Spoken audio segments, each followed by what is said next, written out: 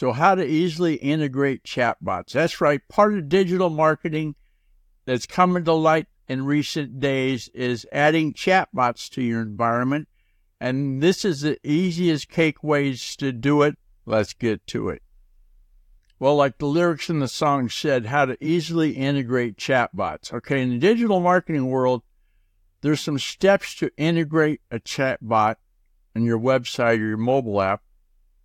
And this is the bulleted list. If you go to the GuyRCookReport.podbean.com, I've got the Google document in there, and it contains this list.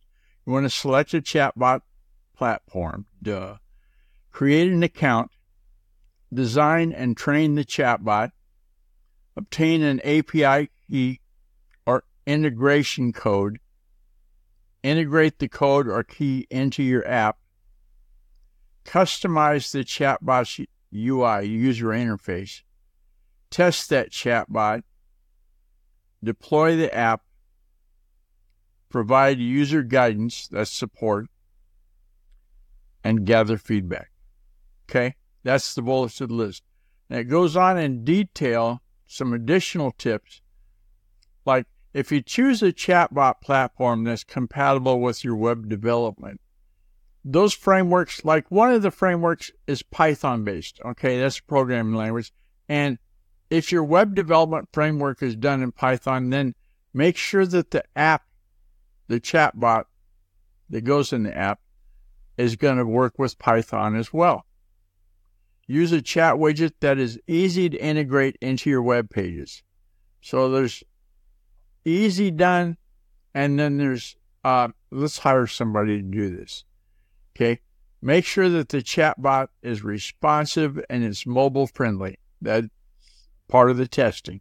Make sure that it's going to work with every device that comes down the pipe. Test your chatbot thoroughly before you deploy it on a live website. If you've got an acquaintance, a friend that's maybe not real tech savvy, have them throw it in the pond and see if it floats. And if they can do it, then you're pretty safe. Okay? Don't have another web developer test your chatbot, because they're going to bend it to make it work and maybe or maybe not tell you what they had to do. Okay? Monitor the chatbot's performance. And then following those steps, you're going to get away with putting the chatbot into your web application and provide users with a more engaging and efficient way to interact with your website. Okay? And there's a couple of extra links, resource links we'll call them, that are in the Google document. Just scroll down and you'll see them, resource links. And there's a couple of them, 2 of them. Oh, and hey, contact me. Use the secure contact form on GuyRCook.com. If you like this episode on YouTube, and give it a thumbs up, and then click on the bell and subscribe to future episodes. I've got them so you can get them. It's a wrap.